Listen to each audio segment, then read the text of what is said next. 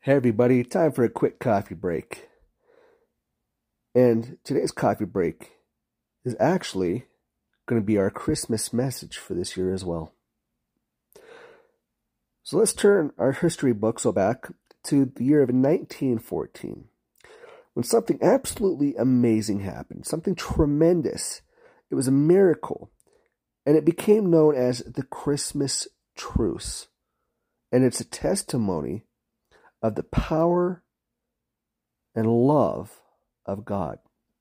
You see, early December that year, the Pope had asked everyone for a ceasefire for Christmas. After all, world was at war. Now, officially, he was ignored. The war was going to carry on business as usual. That was the official, right?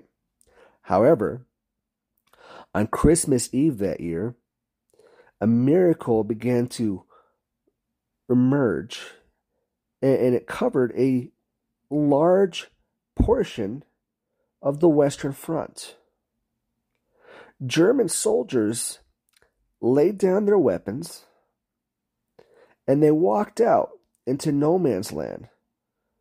Some of them singing Christmas carols and doing their best to say, "Merry Christmas."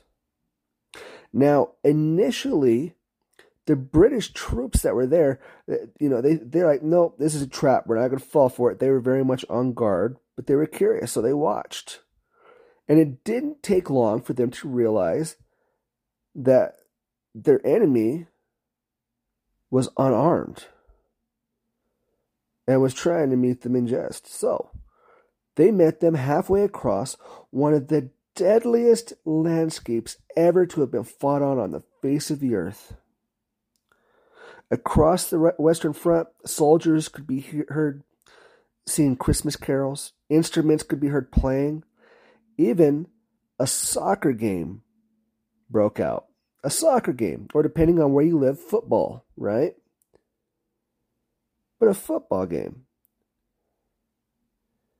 And for Christmas, there was peace, joy, and love for many exhausted and tired warfighters.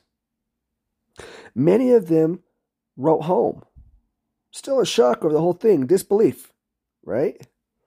And even just talking about it, it sounds very unbelievable, doesn't it? A German lieutenant stated, quote, "How marvelously wonderful, yet how strange it was. The English officers felt the same way about it. Thus Christmas, the celebration of love, managed to bring mortal enemies together as friends for a time." Mortal enemies became friends.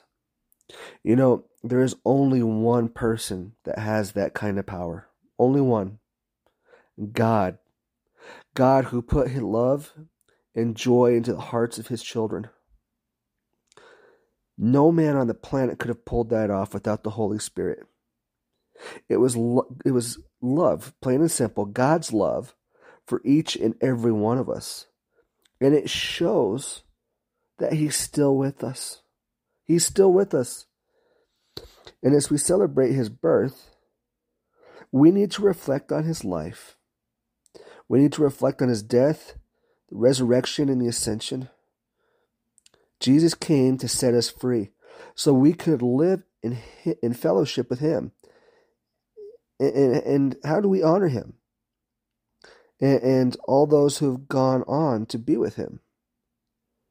Well, by following his example. See, what we need to do is we need to ask Jesus into our hearts and live a life of reaching out to others in his love. Matthew 28, verses 16 through 20. The Bible says, "Then Jesus came to them and said, 'All authority in heaven and on earth has been given to me. Therefore go and make disciples of all nations, baptizing them in the name of the Father and of the Son and of the Holy Spirit, and teaching them to obey everything I have commanded you. And surely I am with you to the very end of the age.'" In this Christmas season, Renew your answer to the Great Commission, because God didn't say, "Come to me." Rather, he says, "I am with you every step of the way." And it only takes a mustard grain of faith. And that is the least we could do in return for the great love and sacrifice that he's given us.